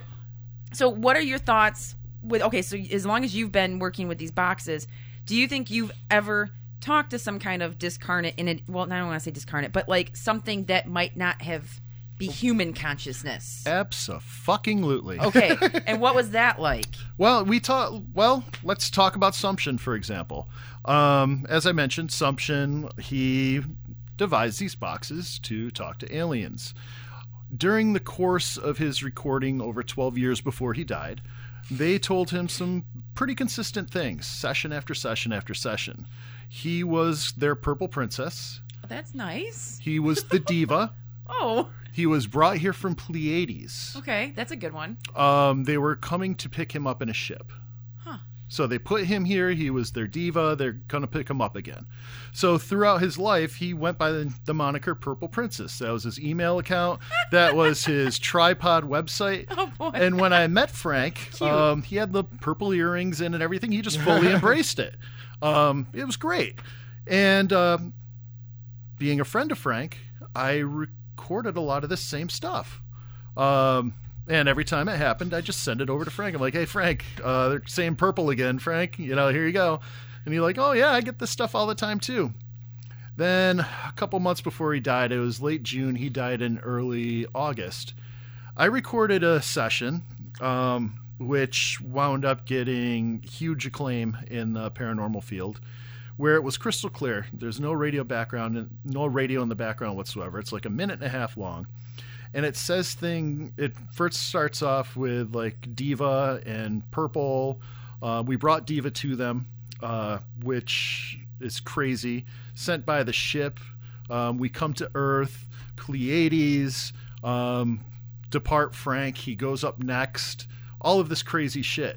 Now, when you listen to this clip, stuff like we brought Diva to them and sent by the ship, they are voices that are non-human. I was going to say, how did they sound like compared to like human consciousness voices? It's like words applied to tones. Okay. It's completely unhuman and inhuman in the way that they sound. So I sent this clip over to Frank, and he's like, "Wow, those are really good, but yeah, they send me this stuff all the time." Then he died. It was a prediction. That's weird. How Yeah. did he die? Was it a heart attack? Or... Yeah, so Frank was a maintenance guy at a school district. There is this lady who used to be called the Skep Bitch. She worked with the Randy Society, James Oh, wow. Randy. Oh. Karen Stolnitz is her name. And she wanted to learn about ghost boxes. So on Randy's dime, she flew to Colorado under the guise of being a researcher who wanted to write about the ghost boxes. So Frank gave her a box. She took it back, and What was her last name again? Stolnitz, something like that. Stoles, no. I know there's a TZ at the end there, and her first name's Karen. Look up Skep Bitch, you'll find her. But anyway, she tore it apart and then wrote a scathing article where she called Frank a fucking lunatic. Wow. That article got back to the school district, and he was fired. Karen Stoles, no. Maybe that's it. No. I mean, I'm not correcting you on that. The reason I wanted to dig in, we actually had her on Ghostly Talk years and years ago. Oh, fucking No punch that way. episode in the throat.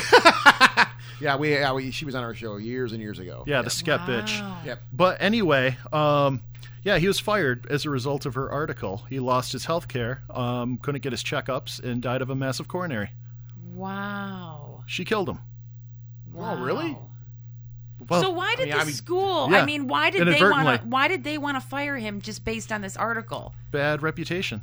Seems like he could have fought that. He Like, could have, but he, It probably wasn't his nature. yeah, he was a pacifist. Yeah. But yeah, basically, So, he lost his okay. health care and died as a result. You have like this kind of thing. So the nasty skeptics out there doing their thing and not wanting to look at it through a different eye. So what do you think is? Hold on, I'm segueing. Go ahead. No, go ahead. I was going to ask Tim what he thinks are other things that are detrimental to the study of this, like ITC EVP. Who else is hurting it? Oh, you know exactly where I'm going to go with that, don't you? I do. Oh, you're evil. Okay, so one of the problems we have in ITC, and it's also endemic to the field of mediumship, is where we have people profiting off of people's emotions. Whenever there is grief, there's someone who wants to profit off it. Yeah. So we've had that happening in... That goes back to the dawn of spiritualism. Yep. So with ghost boxes, that's happened since the dawn of ghost boxes, where somebody who will remain nameless walks around and conducts sessions at a premium, a ridiculous premium, puts them in touch with family members on the other side, and then he'll contact them a few months later saying, I have another message, just PayPal me X amount of money. Wow. So that's been happening for years.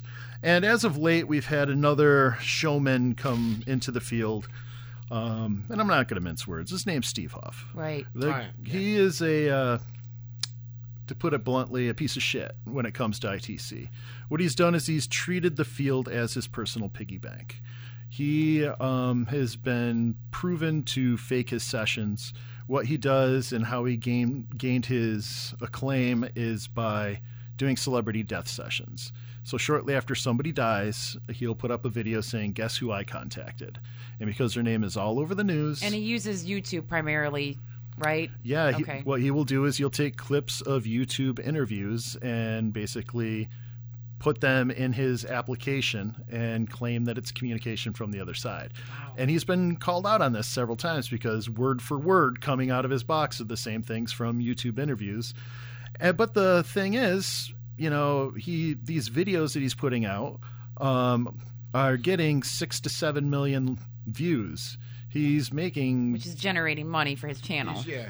You can actually put his channel into a YouTube checker, and it's 6 figures his channel's making off of this stuff.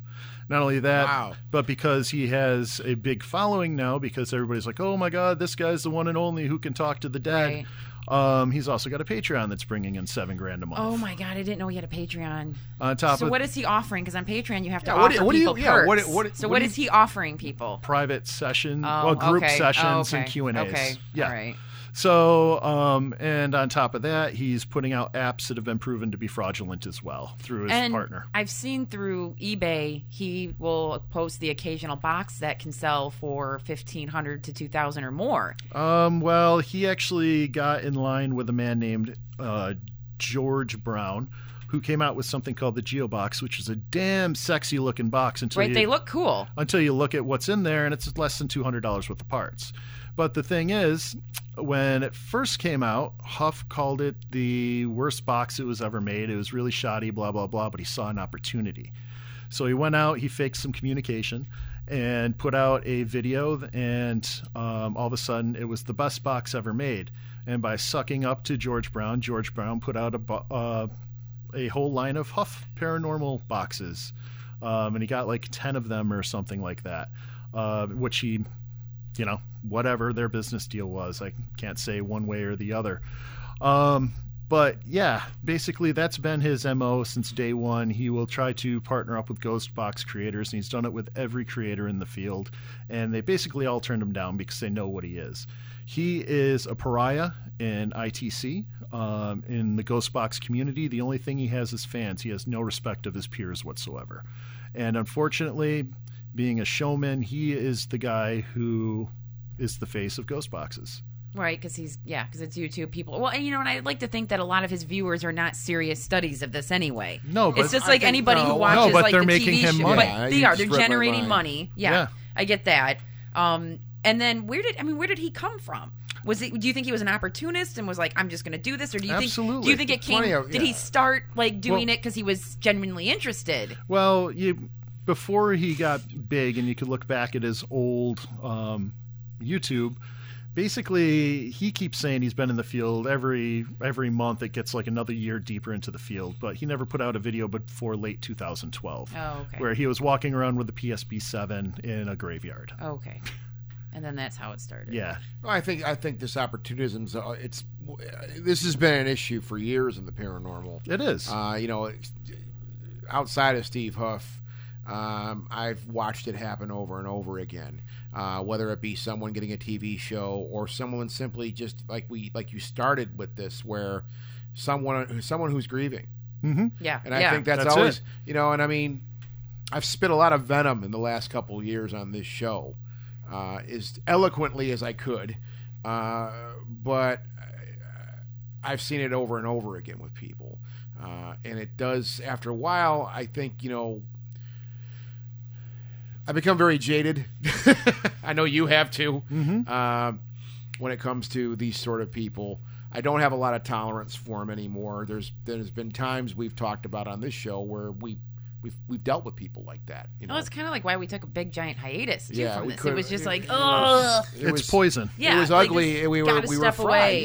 Yeah, we said that. We've said that a bunch of times. And the opportunist thing. What I always tell people in conversation, and again, this is obviously not a point towards you in any way whatsoever. You're obviously next level on this stuff. You're way more studied than I am in ITC, and I studied it too. You know what I mean? But I've always told people that the barriers to entry in this field are very low, and that's why it makes it very easy for people to manipulate Agreed. and That's well put. and be an opportunist and give themselves any fucking title they want. And that's the big thing. I think people in the older days, I think people just want to feel important. A lot of people do. I'm sorry, and I'm not trying to say people are stupid or anything like that. But my thing, me and Doug's big gripe on the old show was always ghost hunting groups, and because we had some when you mentioned meeting your first friend on Craigslist, I'm like, oh fuck, I got some stories I can tell you. We were very jaded with that because every time we got involved with somebody, they all of a sudden, well, I'm the president. Well, I'm the vice president. Well, I'm the treasurer. I'm the PR director. Yeah, I'm the PR. I'm the expert. And if anybody mentioned expert, I would run out the door. So, Like, I'm Tim, not do you doing love the term "I'm in the EVP specialist"? Oh, I love the term expert. And one of my mantras since day one when I put ITC Voices up, Yeah. it used to be up on the front page. It's changed since then, but I think it's still in the about or something like that, is there are no experts. There's just those people with more experiences. Exactly, and that's the whole deal. Going back to that thing, though, I think that's where a lot of problems have happened in the field. For the outside spectator who likes to watch TV shows, and that's all fun. I don't beat people up for that, right? But yeah, like as we were saying with this equation with Steve Huff, and you know what? I don't know him too well. I've heard my stories. I've talked to you. I've talked to a lot of people, and I've heard a lot of the same stories. but I mean, just outside of that, this idea of man, I am so damn tired. I am trying. You to were string- doing good. I was doing Keep good. it going. Keep it going. No, this opportunist idea, it's run rampant. It's very easy for people to jump in here, and it's very easy to take advantage of people's emotions. Correct. And I've been preaching this for years on this thing. Like, guys, be smarter than that. You need to be smarter than that. Look, if you just want to watch a TV show, I understand. If you want to enjoy that, that's entertainment to you, that's totally great. But if you're taking this as written in blood, like this is the way the paranormal or this study works, you're sadly mistaken. Well, that's, speaking of TV, shows are proclaiming demon, and all Well, that's the- been happening for a Oh, long yeah. time, too. No, but Yeah. now that it's on television all the time and you have these Now upstart... everybody's a fucking demonologist. Well, not only that, you've got all these black T-shirts up and coming saying there's a demon on every case. Yeah. And it not only wreaks havoc with the field, Yeah. and what it does is it really fucks with the families. There's yeah. there's so many people going in saying, "Oh, you have a demon in here, and I don't know what to do about it," and they leave. Well, yeah. Well, my example with that has always been the same.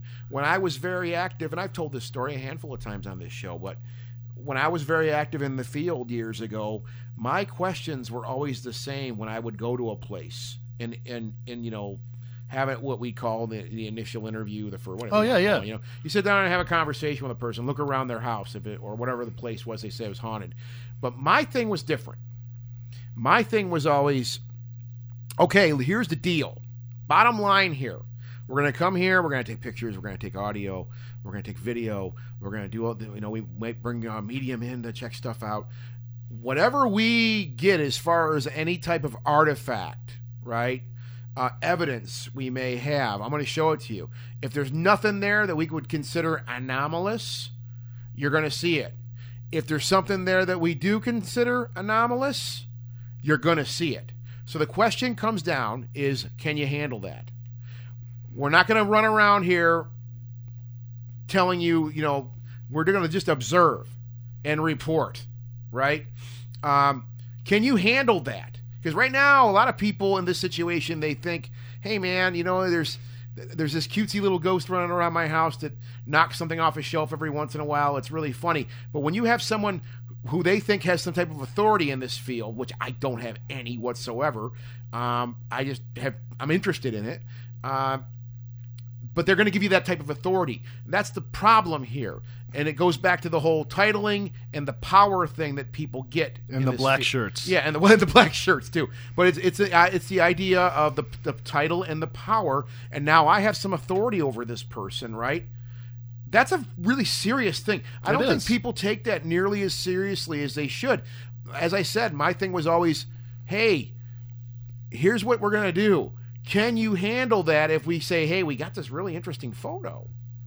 And in a handful of those times, people did call me. I'd say, look, you got 4 days to think, 4 or 5 days to think it over. Get a hold of me if you want us to come back, but I want you to process this. It was a consistent thing we always did. And we're just doing this as a hobby, right? Mm-hmm. And people did call back and say, you know what, I can't, you're right, I thought this over, Scott, and you know what, I can't, I'm okay with the way it is now. I don't want to stir anything up, right? It's a lot different than running through someone's house with your hands up in the air, yelling whatever in the... It's a demon! Yeah, saying, you definitely have a demon in your house. You would have fucked somebody's brain up doing stuff like that. Pazuzu! No, that's very... I don't think people take that as seriously as they should in this field. Well, you said it. Like yourself, you get into it as a hobby. Yeah. But when hobby masquerades as professionalism, that's where the problem is. Yeah. When hobby masquerades as a signal of authority, that's where the problem is. Yeah. When hobby masquerades as somebody who is knowledgeable in the field, that's where the problem is, because 90% of these teams out there learned everything from watching Ghost Hunters or Ghost Adventures. And that's ridiculous to me. And I don't want to turn it into a shit on the TV show thing, but it's very easy to based on that.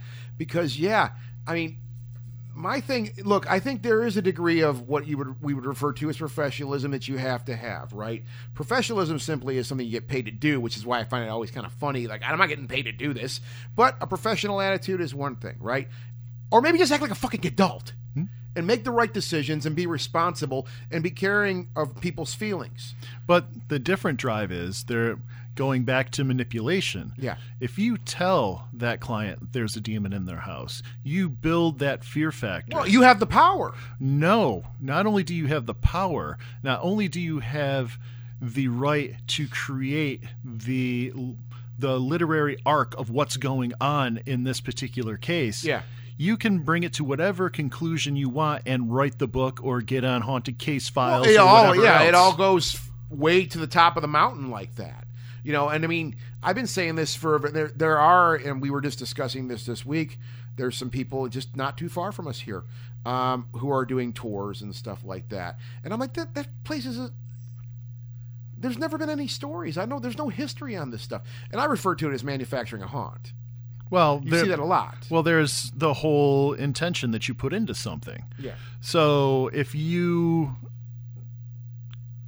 keep putting thought energy into something existing, it goes back centuries. You're creating a tulpa. Yes, like the Philip experiment. Yeah, the Philip experiment's a great example.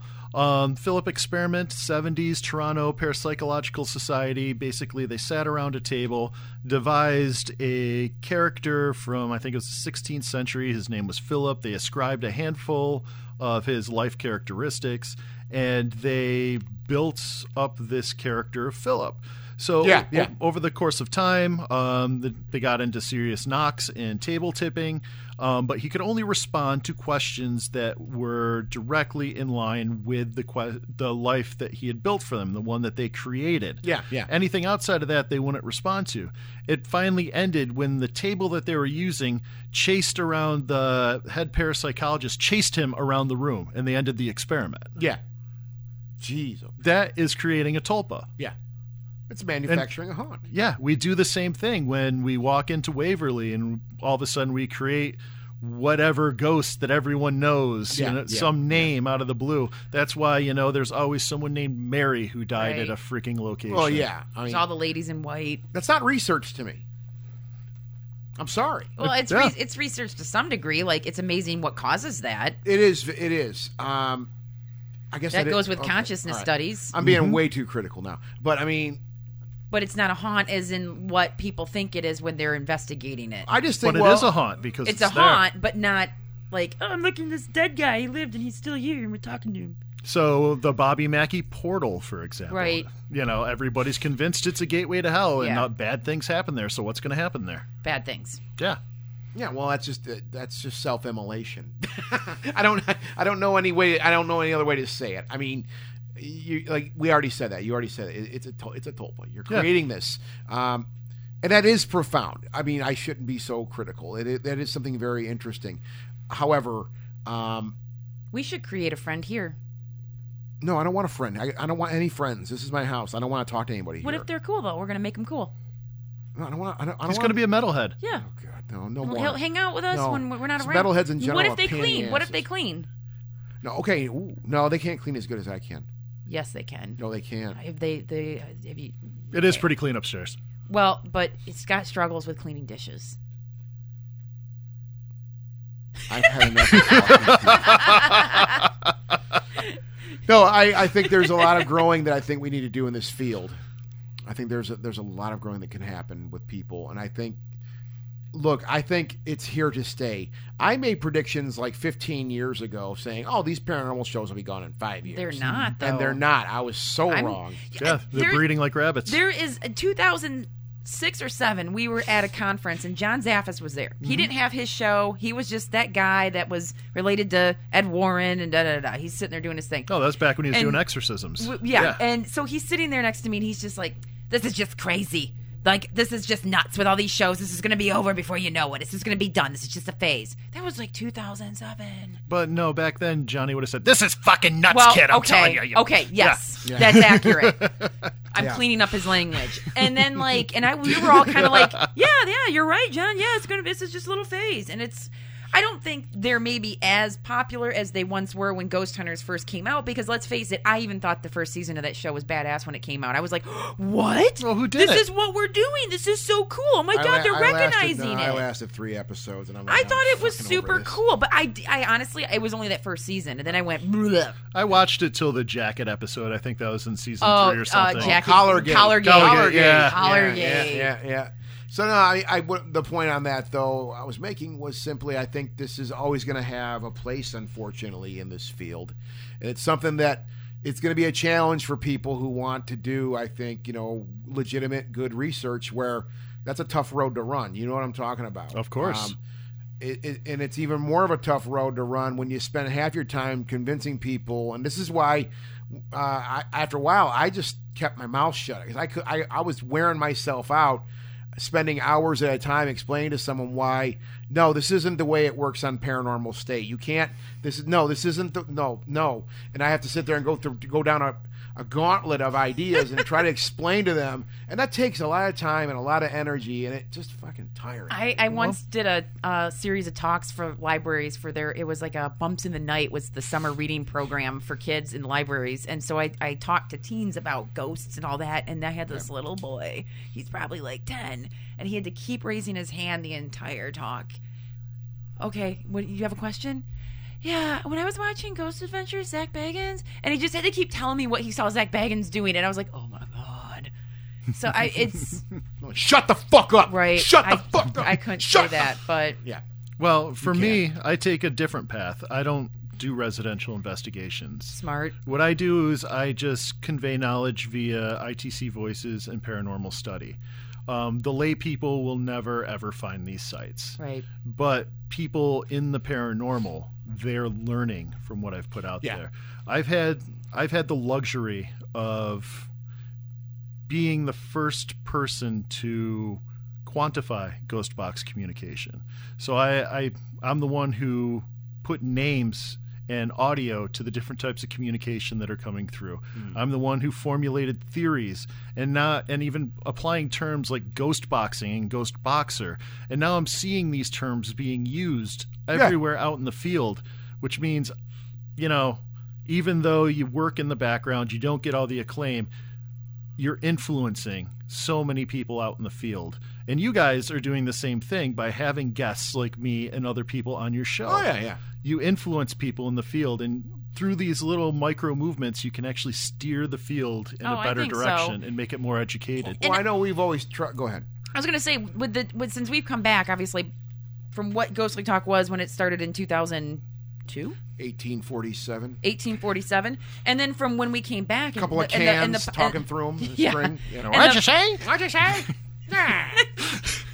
oh God! Go ahead. And the podcasting world that we came into is totally different. So now you have this long form style of podcasting, this conversation that can go on forever, and you're not bound by commercials or time constraints or even what you want to say. You can say whatever you want. Like, because I know Scott used to have to keep it toned down because people would download it for terrestrial radio, so you had to watch what you say. Yeah.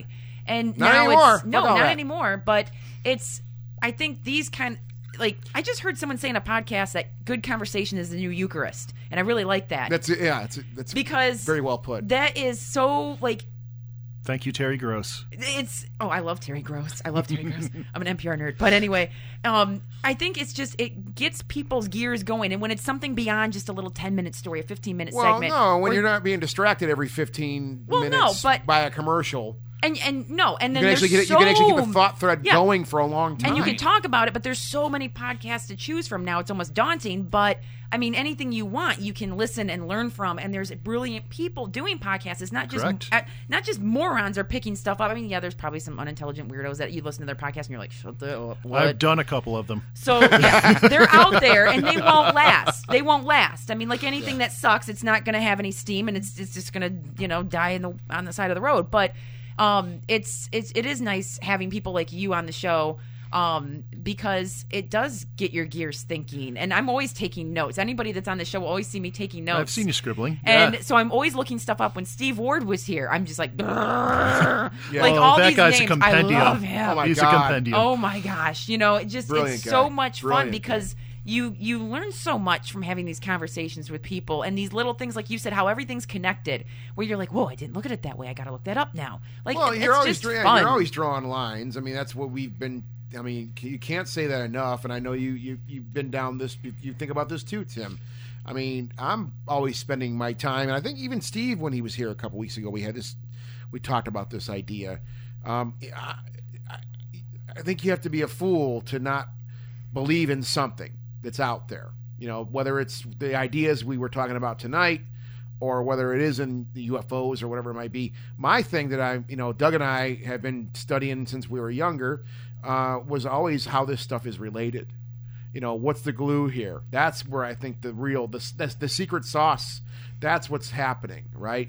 I think that's the real thing that I think people, as researchers, I'd like to see more of that. Is just, how is this stuff related? And I know it can be kind of goofy, like, how does Bigfoot relate to... Yeah, but someone's got to ask JFK that question. assassination. Hey, but, why not? Maybe there's some relation there. I don't know, right? It's stuff, but to me, it's all stuff that we can ask questions about. Yeah, and speaking of running out of steam, Yeah. And we've had a lot of coffee, and it's probably time to use the bathroom. yeah, I'm a total wreck. Yeah. Well, You did good, Scott. You powered through it. You did I good. did. Thank you. Thank you, guys. You get a sticker. I really appreciate that. No, Tim, thanks for coming on. Thanks for, cheers, man. You It drove was a all the way pleasure. out here. It was like an hour for you to get out here. Oh, yeah. And I so- hit like 4 hobos on the way. It was rough, man. No, we appreciate you taking the time to actually come here and sit down with us. And, It was a pleasure. Yeah, and we'll do it. Let's do it again. It'd be totally cool. Sounds great. Thanks, Tim. Cheers, man. Ghostly Talk! Dead air never sounded so good. The ignorance of people bothers me. Well, that's an ignorance you're not going to No, overcome. you can't get rid of it. Tim, let's hear you a little bit. My name is Tim. I'm an asshole. I'm here to record today. Give me a little bit Should more. record that. That can be the intro.